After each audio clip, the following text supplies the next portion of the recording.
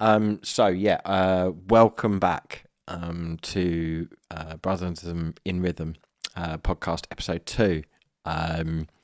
Initially, when I set out to do what we did in episode 1, I planned to get further, but it's there's a lot that needs to be said, a lot of ground that needs to be gone over. So we decided to take a breather. As your wife and manager. Oh, the production team was spiritual help. The production team came in and thought it'd be the best thing. So it's always good to take a breather. It is. Yeah, and Wim Hof is one of the people that's been helping you breathe through all of this, isn't he? Mate, amazing. What would you have done without Wim Hof? And I didn't even know his story either when I started doing his breathing sessions. I actually came across them through randomly the Goop Lab with what's her name? Oh yeah, Gwyneth with Gwyneth Paltrow, yeah. And that was my first ever sighting of the man, and I was just like, I just thought he was a hero straight away. I was like, who is this guy? The Iceman is a hero. The Iceman, Wim Hof. Do check him out if you haven't. Breathe in. Breathe in. And let it go. And let it go. See, that's the bass. That's how you have to do it. With resonance. Yeah. And meaning. All the love, all the power, and Wim, if you're watching, hey, you never know. Big thank you. Thank you. Big thanks to Wim for looking after my husband, because it's been one of your many guides, and I know in future podcasts you're going to be talking more about different healing things and the ways healing gurus, spiritual guides coped. And gurus and people that can help you through, even if you don't meet them in person, through their knowledge and their experience and what they've gone through. Yeah. And why they're doing what they're doing. It's with real meaning, and the power of that is a powerful thing that can help people on their healing journey. So we will talk about all of those things more. I've got Andy Nathan lined up for a really good podcast where we're going to be talking about some of those things. So that'll be great. But we are here on episode 2, and we are still talking about what happened to Tim, my brother, your brother, Ross's brother, and many brother's brother. Many a brother's brother, and if any of you are out there watching, you can pick up the phone and get in touch. How many foster brothers did you have? 20 odd. 20 odd, yeah. and I love them all. And sisters. And love them all dearly. And I loved them all dearly as brothers and sisters. I know you do. We didn't welcome people into our home and pretend to be a family. We were a family. Yeah, I know. And I know coming together with the brothers again at some point is going to be a really important thing. And it has to happen. It will. I have faith in that. Well, we've got a date to talk about later, haven't we? But yeah. First, we're going to talk about what happened when Tim was informally sectioned, and he went to a hospital in Worthing. Under the Sussex Partnership Trust. In the Sussex Partnership Trust. It's a hospital called Meadowfield. I know a lot of people in this area will have had experiences with the hospital. I know at the time when Tim was unwell and I wanted him to go to hospital, I didn't want him to go necessarily to a psychiatric hospital. I just wanted to take him to the hospital, to A&E, just to have him checked over. Nobody wants their loved one to go to psychiatric. With me, with him, not what happened. And I didn't, and that wasn't because I knew about these places and knew what they were. I didn't. I had no idea. If I did, I would have kept him away. And and this is not about blame or anything to Meadowfield or anything. And we're sure there's lots of people trying to do good things. But as we said earlier, the care system is broken. There's no two ways about that. And a lot of the times when people are going in, they're not getting the care. No. In this experience of what happened, they completely missed the mark of what the root cause of the issues were. And being his brother, that knows him better than anybody else. The only person that could have told him. Yeah, and you don't say that lightly. I don't say that lightly either. We spoke in episode 1 about how close me and my brother were, and obviously losing our father when I was 17, he was 27. He became my father figure, my hero, my superhero. You raved together, you had adventures together. That's something else, Shag girls together. we didn't talk about that. Well, in not episode together. 1. In the run up into him actually going into hospital, one of the first things he asked me to do to be involved with his care, with his talking to his therapist, was to write him a letter, and talk about how I felt he may have changed over in the last few years. And that letter was entitled "My Superhero," and he still is. Always. Always. Yeah. Always. So Tim made the decision himself to go in informally. Yeah. So he wasn't actually sectioned. Yeah. And he needed a break. He needed a break from his situation and his environment. And due to fear, he didn't want the family talking to the doctors, really. There was a bit of that going on, and we didn't know any information. We were kept in the dark. This, what I'm going to read out next, actually, he'd been in a few days, and I didn't get this until just before the inquest this year, this bit of writing. But this was the place he was in after being admitted. I think it'd be good to read this out. He's sitting in the garden at Meadowfield. He's in the garden, yeah. And these are my brother's words. You can do it. It's a beautiful letter. Don't have to do it though. I want to. Life can be hard. Life can be hard work, sorry. But it can be full of memories and lots of laughter. The friendships that can be cemented are eternal. There is something special about sharing a journey with strangers, thrown together in the middle of total chaos. That reminds me of being in the Harbour side. We can be united as one. We can talk and we can listen. Together, we can complete our own journeys. As one, we are an unstoppable force. Tim, 9th of May, 2020.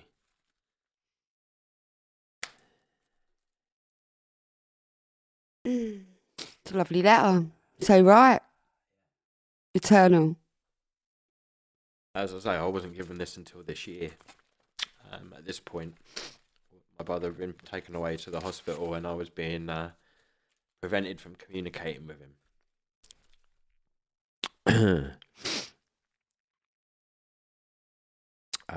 The next day, a family member made a call to Meadowfield and asked them to ask Tim for his consent for them to speak with them, which he gave. It's recorded on his notes, which was included in the serious incident report at his inquest. And he said, yeah, okay. And the hospital person went back and spoke to this family member. And they proceeded to really go in on him, saying that a number of things were really concerning them.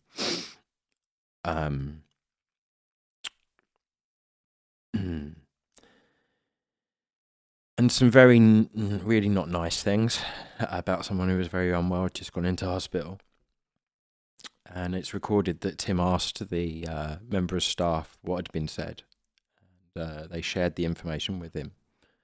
And one of the things that they said was that they were denying him having access to money. And he asks them, why are my family stopping me have any money?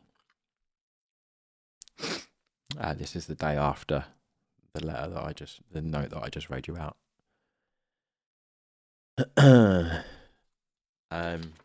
So calls went on. Tim still had his phone, didn't he? Tim had his phone. I was on the phone to my mother at this point. When this call was made by the family member, I was speaking to my mother. You had no idea. At the time, I had no idea this call was going on. I didn't find this out until the inquest this year about this call and who had made it.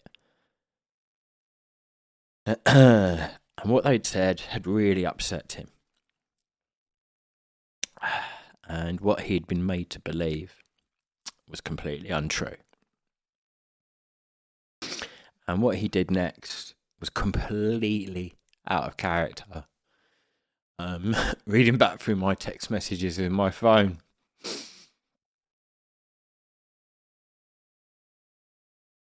It's nothing but love.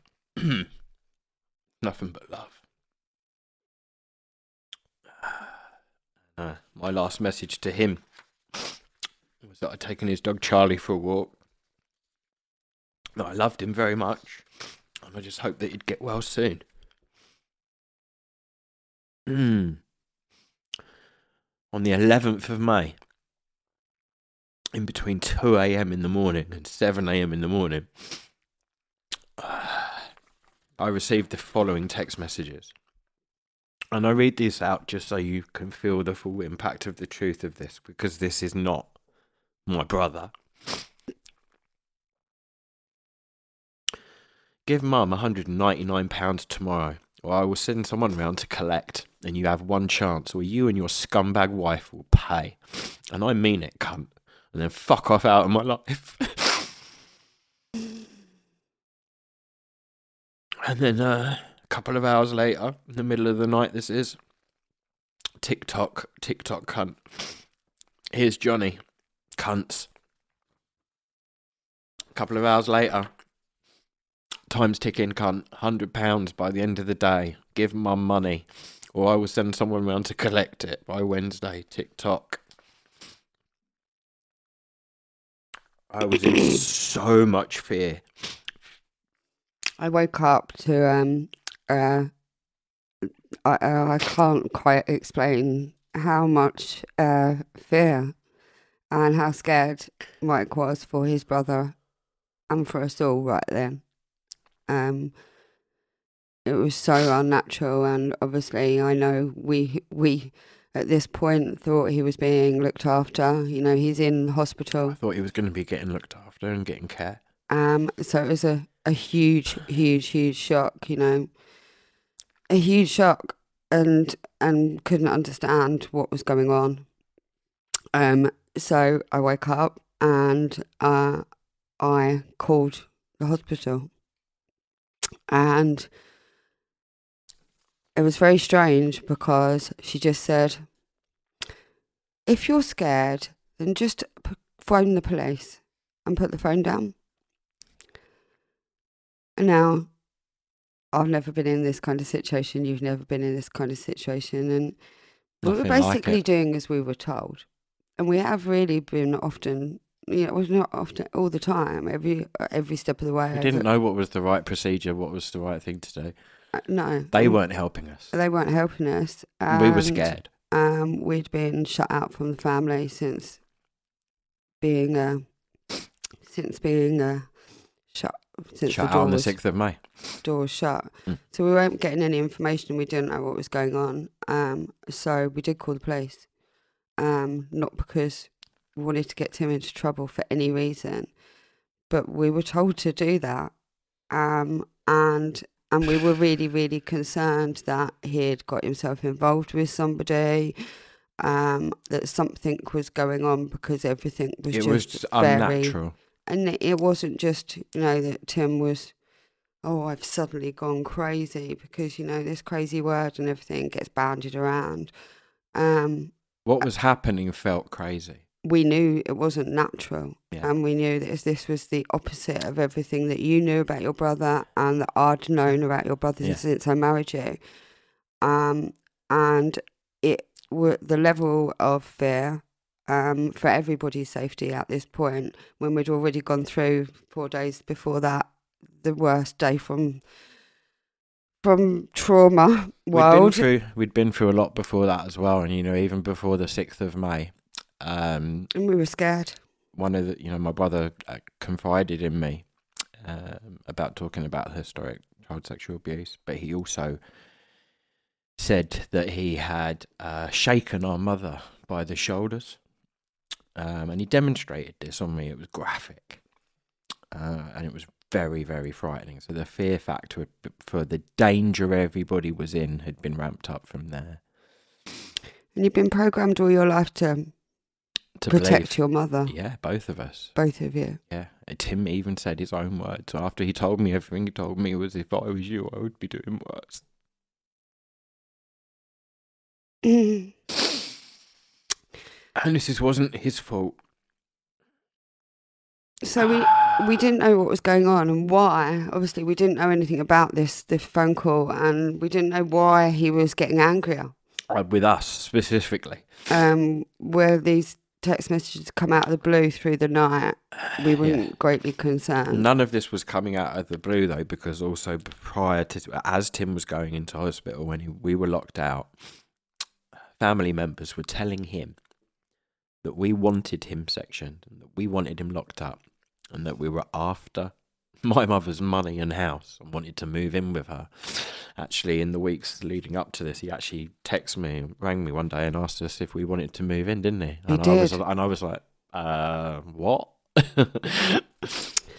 He did, and I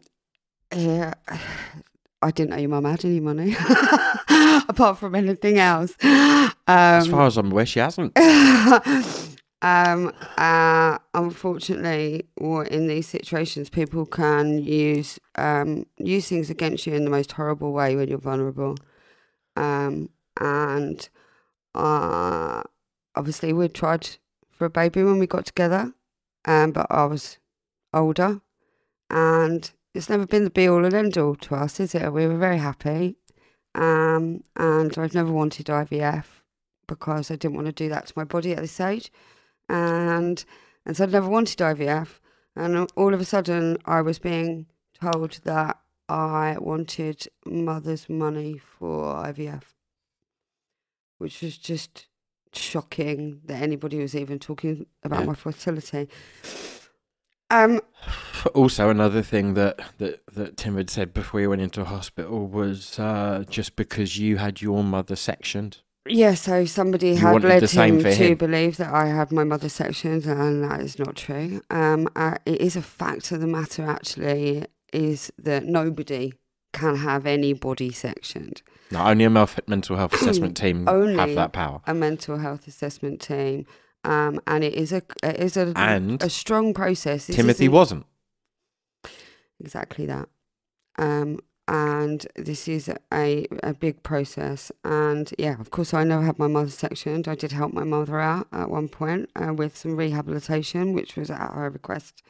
These lies being told to him, we didn't know at the time, did we? And we didn't know. We didn't know why he was being angered. We didn't know why he was so enraged. And why he was being triggered. And where it was coming from and where it was triggered. So it was really, really scary. And I'm fully happy to hold my hands up to saying that all of a sudden, I was suddenly very, very, very scared for myself, because there was an awful lot of attack being sent in my direction, and I didn't know why. I was like, turned up with birthday cake. I turned up with birthday cake and thought, and I knew you were helping Tim with his therapy, so it was a very, very scary time. However, when we spoke to the police, we asked them to come, because our main concern, and I know your main concern at all this time was my elderly mother. Was your elderly mother. Who Tim was looking, he was her primary carer. He was the one there day to day. I was second primary carer. And obviously with him being unwell, my next major concern is the health and welfare of my mother. So the whole time that Tim was in hospital, we were around. That we were allowed back in the house after that, weren't we? And we popped around and made her food. We were, and we took PC. I took her to the doctors and got the GP to come and see her. Yeah, and we took PC down out of the house. And things seemed to be getting, and we took the police officer to the house, not to have Tim.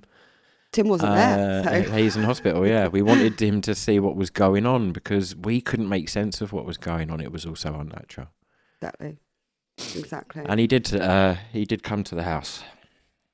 Now, PC Dan Gale, which is a name that comes up again later in this podcast series, which is probably going to be 3 episodes, to be fair. Yeah, I think it will be. It's an ongoing story. What I didn't know then, and what we only found out recently, is somebody told Tim that it was me that phoned the hospital. And this is... And said also, what provoked these text messages coming through. That's what triggered it. And this is what triggered it. Now, that anybody could lie to people when they're vulnerable and when they're not well is the most devastating thing in the circumstances. And I just want to say that it's been really, really traumatic knowing that he was led to believe that for me. And yeah. It's despicable. And unfortunately, due to that, consent to talk to Mike was taken away while he was in hospital. And so Mike was left in the dark.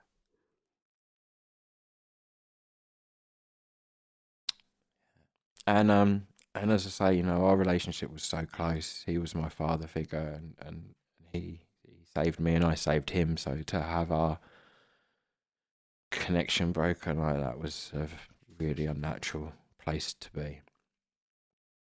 For you both. For us both. I even so Tim was in the hospital for a while. Came out on the 1st or 2nd of June. 1st of June, he had a day release day, and this is where where things with the other siblings started to go a bit weird, because they knew that he'd come out and gone to see our mother, and I was not told, and I couldn't work out why.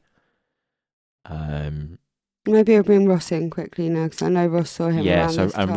Ross was there. So yeah, we'll bring Ross back in. Bring Ross back in. I'll be back in a minute. At this point, as we were saying, me and Sash, we were not being given much information. Being told that he didn't want to disclose any of the hospital information with any of his family, which was concerning us as well. And I didn't know what day he was actually being released. All I did know, or was told by another family member, was that he had been diagnosed with bipolar at this point. And I found out at the inquest that the psychiatrist diagnosed him with that the day after he sent me those text messages that I read out. But they didn't record those text messages in the hospital, and they didn't, take into consideration what was going on the night before he was diagnosed. And this is one of the failings listed on the serious incident report, that they didn't communicate well enough with family members. But so on the 1st of June, he did come out, Ross, and you were at our mother's house, and he came back. Can you tell us what happened? I wasn't there. The last time you saw him, when was that? I turned up and he was there. You turned up and he was there? Yeah, I turned up. I was already on my way around there, and then when I got around there and I walked into the kitchen, then I noticed that he was there, and I was like, well, I didn't think you were out, but he was there. That was a total shock to you. You just walked in and yeah. Yeah. I know I'm pretty sure he had to go back that day, because that's right. It was day release. He gave me. I wasn't told at the time. No. Well, this is the issue. I feel like, to be honest. He seemed quite happy, to be honest. He seemed like old Tim. When you walked in? When I walked in, he seemed like old Tim, and then for a bit, and then he sort of switched, I'd say, personally. He didn't like the fact that I was talking to you. But, at the end of the day, I'm in the middle of it. He was paranoid and scared, wasn't he? He was paranoid and scared, and, You don't have to say exactly what was said, but, it was the last time you saw him, wasn't it? And again, he spoke to you out of character in a way that he wouldn't normally speak to any of us. Well, yeah, I think he spoke to me in a way that I was concerned and worried and shocked, because that is not... The things he said to me is something that I never thought would come out of my brother's mouth. Not towards me, anyway. So, yeah, for him to say that was... but you brought it up with her, and it's... that was the last time you saw him, right? That was it. Didn't see him after that. I didn't feel safe. I didn't feel safe enough to go back round there again. And the only way I would have gone back round there again is if you were with me. But I wasn't allowed, was I? But you weren't allowed. So it was what can you do then? So yeah, at that point, that was the last time Ross ever got to see his brother. I got to see him one more time after that, but not for a conversation. We didn't get to talk. We didn't get to communicate. No, we did. You desperately wanted to talk to your brother more than anything in the world. That's all I wanted. I've never seen anybody want to talk to somebody so much. Obviously, just to find out if he's okay and to be able to help him, and that all it was, and to find out why he thought the things that he thought, and the what things was that I were going on. told as well. And the things you were told. Although my brother sent those messages, there were other things that we were told that Tim was saying about my wife specifically. Really graphic, horrible things, which I now know is not true. And yeah, the cat going off talking. It was, and you tried to see him. We both, well, you went to see Mum to see what was going on. And at this point, so when he came out, my mother was saying that I couldn't come round to the house anymore. We'd been going around there the whole week. He was in hospital. As soon as he came out, it was no, you can't come near the house when Tim's here. That I'd have to phone up and book in a time to come and see my mum. And that he wasn't allowed to talk about his brother. And that I wasn't allowed to talk about Tim. It was just so unnatural, before since I moved out in 2013 with my wife, I was there every couple of days, pop in whenever I want, had the front door key. I didn't have to ring her and tell her when I was coming. And the last time you saw him was in the road, outside your mum's house.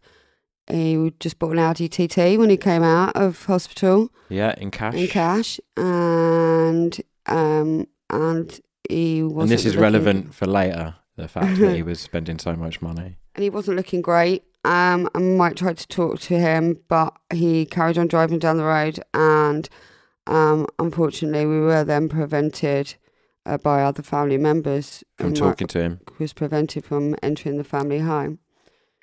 Yeah, and the next. And that's the last time you saw. That's the last time I saw him. The next thing was a family meeting, wasn't it? That's the next significant event. So while you were doing as you're told, and not allowed to contact, allowed to come round, but allowed to phone. But not, yeah. So you weren't allowed to contact him, so you didn't.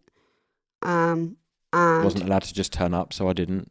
And then your mum, you had already taken her to the doctors before about her heart, and then there was a heart appointment, a hospital appointment. Worthing Hospital, yeah. And you wanted to talk to your siblings and to see if you could drive your mum to hospital. That's right. Unfortunately, this date was 25th of July 2020. It's a day I'll remember all my life. I'm not going to talk about that in this podcast about what actually happened, but I'm going to talk about that in my own podcast.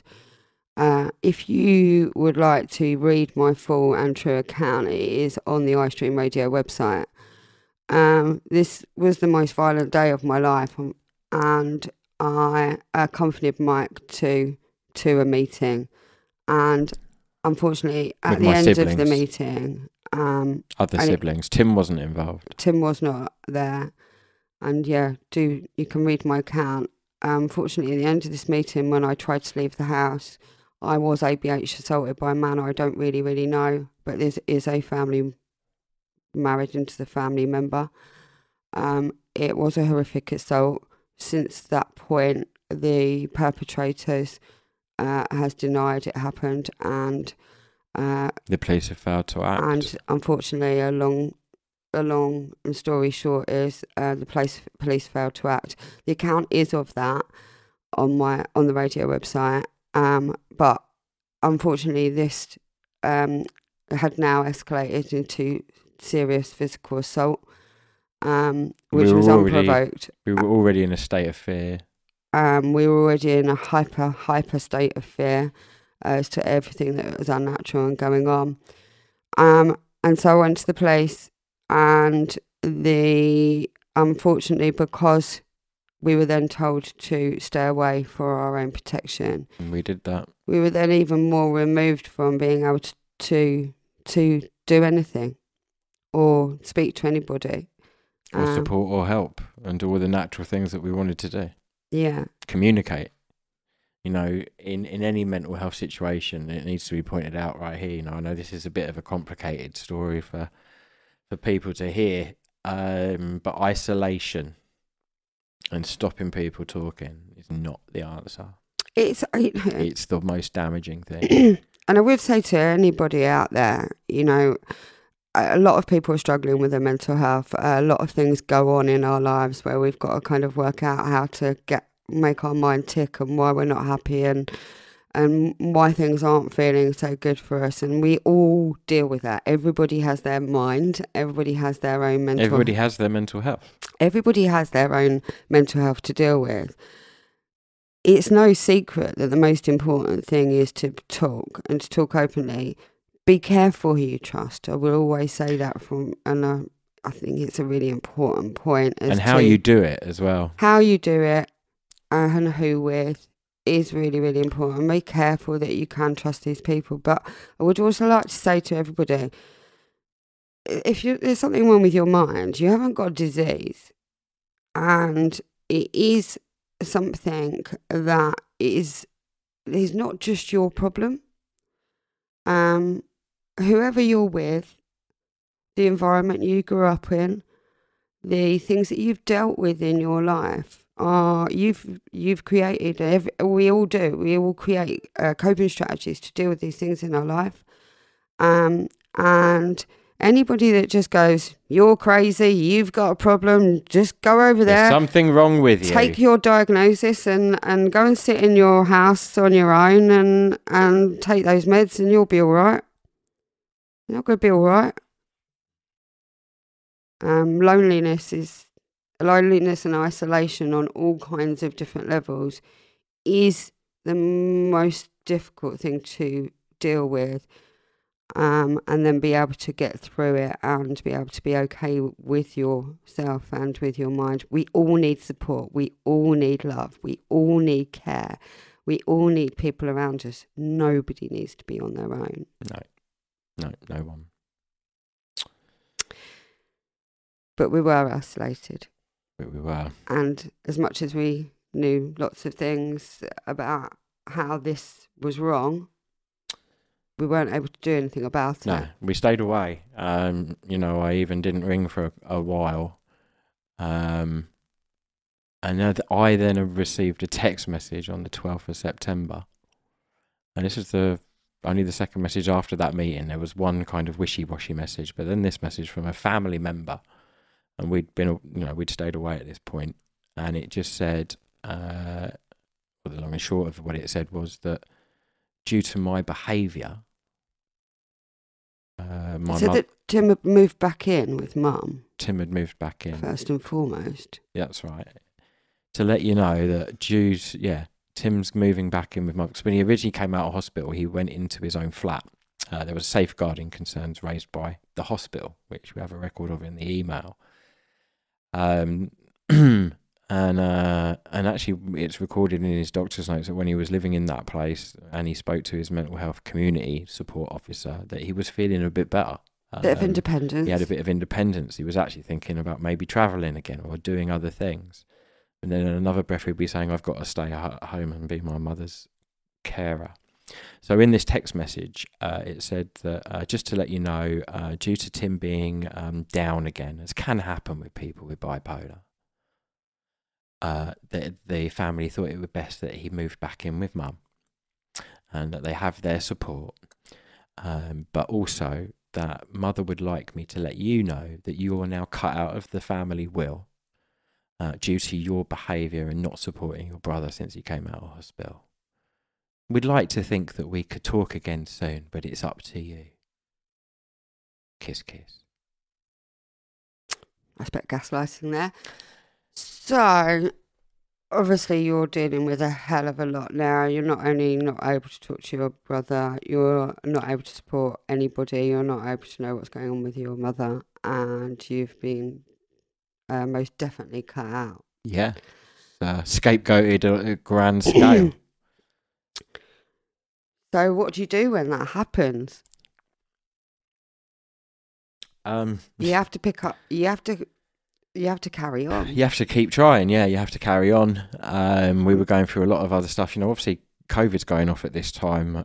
Being a DJ, I'd lost all my work overnight, but that was, in the back of my mind because of all of this happening, everything going on. I wasn't concerned about that, but at this point you're starting to think, wow, I haven't worked for so long, we don't know what's going on, we've been through so much, and we managed to get away, didn't we, and go away to... We did. We booked a week to Corfu, managed to get out there. We managed to get out there for a break, but it was really strange, actually, because when we got there, we got an all-inclusive deal, and I love my food, and I'm like, yeah, it's going to be great. Got there, and I had a constant sick feeling in my solar plexus. I can't describe it. It's just like a constant there, sicky feeling. And it was putting me off my food, which was really annoying me at the beginning of the holiday and all the way through it. But on the last night before we came back, I had what I can only describe as what is a dark night of the soul. It's not a nightmare. It was like you're half conscious, you're half awake, you're half asleep. But I was in a state of panic and anxiety, and this feeling in my chest was getting stronger and stronger, and I was shaking and I was whimpering. And I remember my wife holding me in her arms and comforting me. And when I did talk, I said... At the time, I feel like I'm never going to get to see my mum again, and it was really overwhelming feeling that came in. But I got through it, and it was the last night of the holiday, wasn't it? We came back. It was the pain and suffering that we've been put through to that point. You never want to see anybody you love in that much trauma and in that much frustration and you know, when your body starts to rack, that's all I can describe. I was being cut off from everything that I'd ever known in life before. At a fundamental level. Mike's an incredibly intuitive person. I've always known that since he's come along, and he feels deeply. He's got big heart, and he feels very, very deeply. And the life you've been on has opened you up, and all kinds of things have opened you up. And being a DJ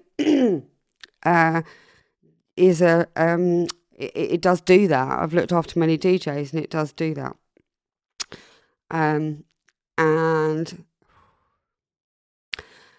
it's just, he knew everything was really, really, really, really, really bad. All right, yeah.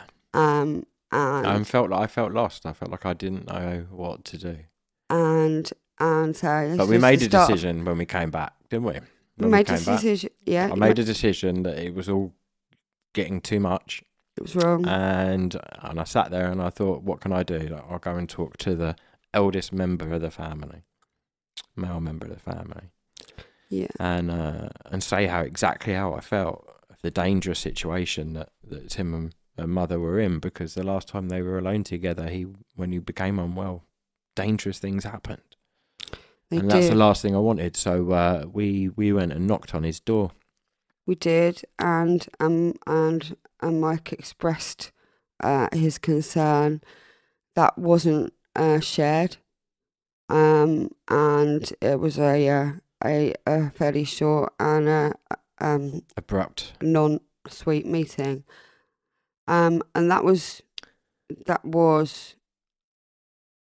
in the middle of October. The last thing I said was that I held him 100% responsible for the dangerous situation that my mother and my brother were being left in, and I feared that something bad was going to happen if we didn't sort it out. So we came home. Mike had, the police had been trying to get the family to mediate. And Mike I'd been specifically asking, most importantly, 2 weeks before Tim passed, please sort out mediation for me and Tim. And so that he could just talk to his brother. I hadn't spoken to him this point. With a third party. Since June. With a third not even party. Properly since May. To make sure that everybody was safe. And unfortunately, that never happened. On the Friday the 30th of October 2020, I woke up at about 7 o'clock in the morning. Now, as you know, as we all do, life goes on. We're getting on with our life. Woke up about 7:30 in the morning, and I had the most intense pain in my right arm. I suffer with a condition called polyarthritis, and after the assault, my right arm, where I'd been held, was the most painful, but it had subsided before that. Anyway, I woke up and it was such an intense pain that I jumped out of bed, laid on the floor, and was laying on the floor with my arm in the air going, ah, like that. And then I sat bolt upright, and as I sat upright, I can see my front door, and there's 3 peacocks standing in a front line at my door. Now, it sounds really, really strange, but we have the Henfield peacocks. They're a thing. They're you can a thing Google them. They're famous. The Henfield peacocks are famous, so you always feel very honoured when the peacocks come to the street, let alone our door, let alone lining up at our door. 3 of them, yeah. So all of a sudden, the pain when I saw the peacocks just kind of evaporated really strangely, and then I was like, Mike, it's the peacocks, and we took pictures and put them on Facebook as you do. And then we had our morning coffee, and Mike told me about his dream. That's right, yeah. Yeah, I woke up in the morning and what happened, but the dream was that came back to me really clearly, really vividly, was that I was sat at my mum's kitchen table, and there's a side door on the kitchen, and I was just sat there talking to my mum.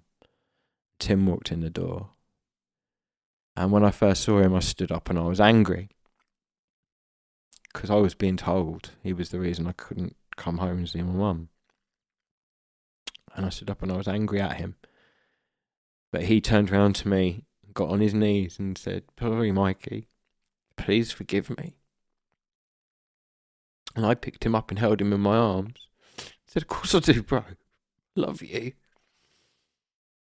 And we hugged, and it was a really powerful, vivid experience. Yeah, and, all this happened in the morning, and then I told my wife that, and and I was like, well, that's a good sign, and then we got on with our day, Friday morning, and then we sat down to lunch, and they call me Spiritual Sasha.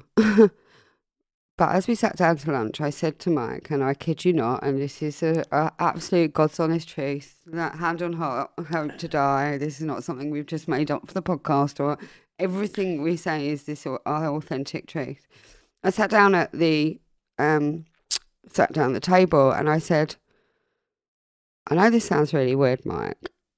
I feel like your dad's sitting at the table with us." Now, I never met Mike's dad. He died a long time before. 94. In 1994, a long time before I came along. But all I can describe it as was a feeling of support and a comforting feeling. And it really just felt like he was comforting us, and he was here and saying that he was here and comforting us, and we were just needed to be strong. It's all like, it's very, very strange looking back at.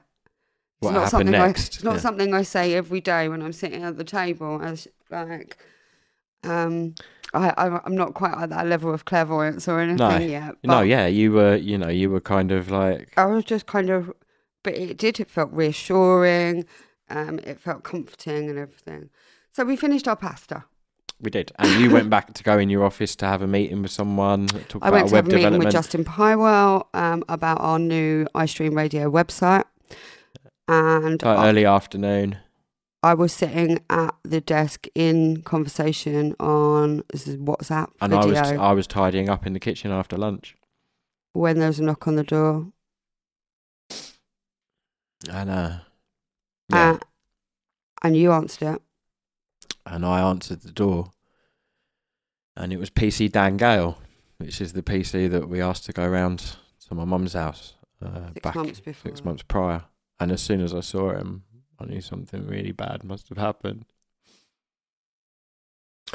And he proceeded to tell me that my brother had been pronounced dead. Been found in the sea, in the breakwater, on Shoreham Beach, just by Widewater, not far from my mother's house where he was living, almost directly on the beach behind another one of my family members' houses. And the shock that came over me is like the coldest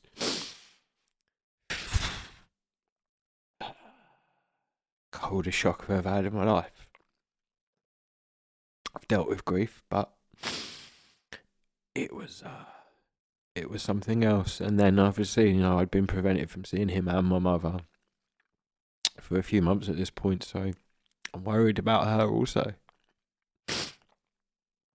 So I asked the officer if he would please come with me to break the news to my mum. I didn't want to do it alone. I'd not seen her for a while and I didn't know how she was going to react. So he agreed to come over with us. And I remember that drive. I remember it was the storm was coming in, and it was literally, it's the night before Halloween. It couldn't getting dark, windy, rainy. Mike was in complete shock. I drove him to I followed the police car and drove him to his mother's. When we pulled up, we got out with Dan, the police officer, and walked up the driveway. We could hear Tim's dog barking, and all the lights were off, and it was about 4:30 in the afternoon.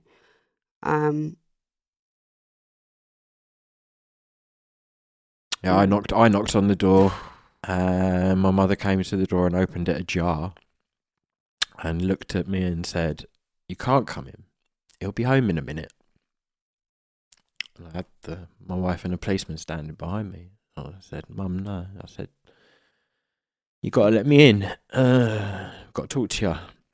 And she said, "No, I'd rather you can't come in." And I didn't want to frighten her. I didn't want to. So I just said, "Okay, I'll let the policeman come in and talk to you, Mum. I'm going to sit outside." And we went and waited in the car. And the policeman went in. And about 5 minutes later, 10 maybe, my other family member, 2 of them, turned up, went in the house. One of them came out, paced up and down on their mobile phone for a bit, went back in the house. Don't think he knew we were sat there watching him.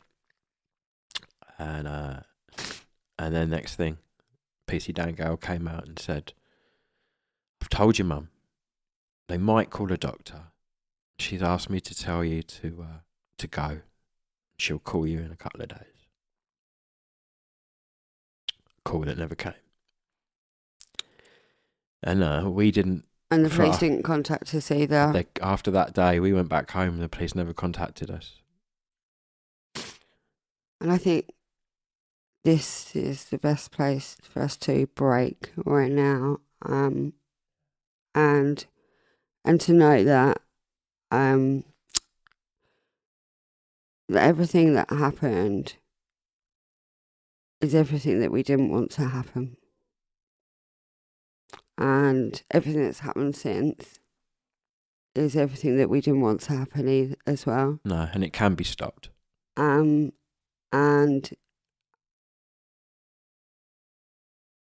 families are families. Everybody has difficult things. This isn't about blame. This isn't about shame. This isn't about any of those things.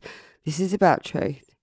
And there's only one time that you can do this, and I know it's something important for you. It's important for everybody who really loved Tim to know the truth, because that's what he would want you to know. He'd want you to know the truth. Because truth is everything. It's everything for everybody's mental health. I know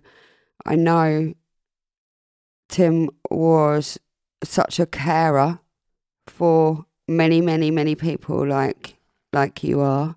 He was a father figure to many of those boys. A house parent, somebody that's helping so many vulnerable people. A father figure. He would not want anyone to suffer. No. In the face of his death. And we don't. And especially not his brother that he loves very much. And lots of people are dealing with grief and right here, right now in this day and age. And that's a sad, sorry state of affairs, but it is part of life. And obviously, anybody's life cut short, untimely, it's hard, the hardest to deal with, but we all get born and we all are going to die. And it's something that when we lose people and when crises hit, there can be nothing more important than coming together. There can be nothing more important than open communication. And celebrating those people's lives. Yeah. Not just go, oh, they're gone, or let's not talk about that now. I can't believe that what happened. He was such a nice guy. And it's not that we're... And that's it. And it's not that you... Oh, sorry to interrupt. It's not that you're sitting here talking, oh, I want to go over it.